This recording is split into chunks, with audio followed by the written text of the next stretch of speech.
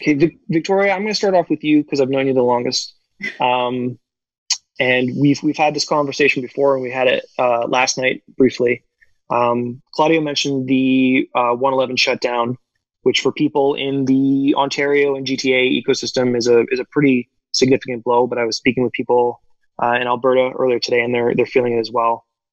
111 was owned and backed by OMERS and Oxford Properties, um, which I think adds a level of poignancy to the shutdown. You and I have talked previously about the importance of nurturing ecosystem at the earliest stages, at the startup level, at the idea stage. Um, in the last 18 months, we've seen significant provincial cuts across the country on innovation, and we've seen the federal support, while consistent, going more to companies at the scale up stage. You co-founded an organization that, bless you, helped create a startup, Sault Ste. Marie, which is my hometown. And growing up, I would have never imagined that there could be the beginnings of a startup ecosystem in Sault Ste. Marie. I'm wondering if we get your perspective right now on where the early stage support is, particularly related to COVID-19 changing everything. Yeah, thanks, Douglas. And it is changing everything.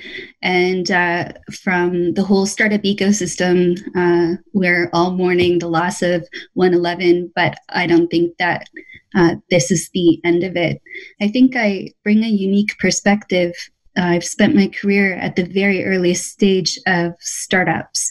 And I think from a national perspective, a Startup Canada perspective, but also in having started a new AI-enabled contact tracing app called SafeSpot.io.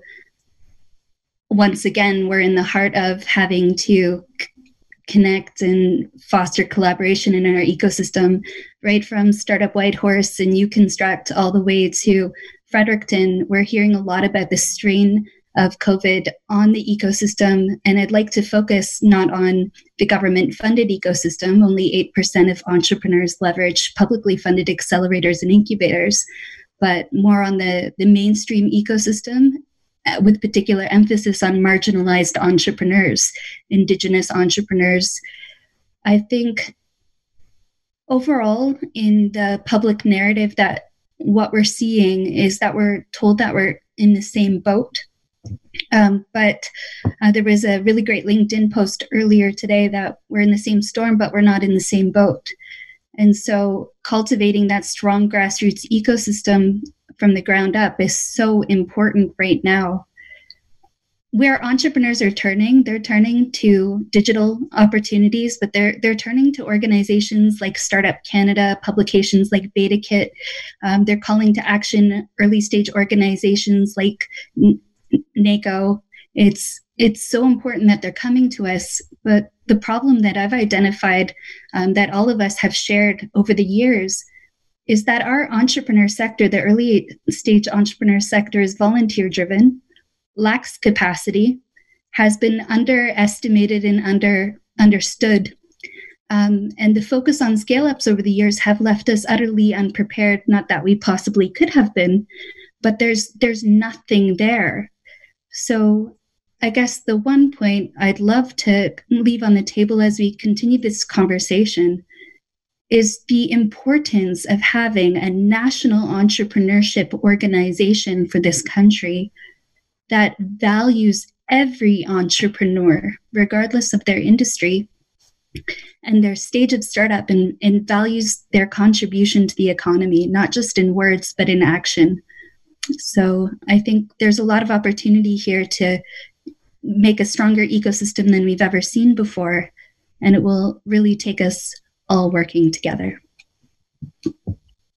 It's a great point, and I want to ask you just one follow-up before I get Benton in on this conversation. You had said something last night that has stuck with me, and I think is really important to note that often these grassroots early stage organizations fill an economic gap, and I think that's particularly poignant when contrasted with the idea that 111, which was seen by many as that early stage ecosystem hub, probably the first touch point that many founders coming through the GTA had with entrepreneurship, was essentially cut bait by one of Canada's largest pension funds.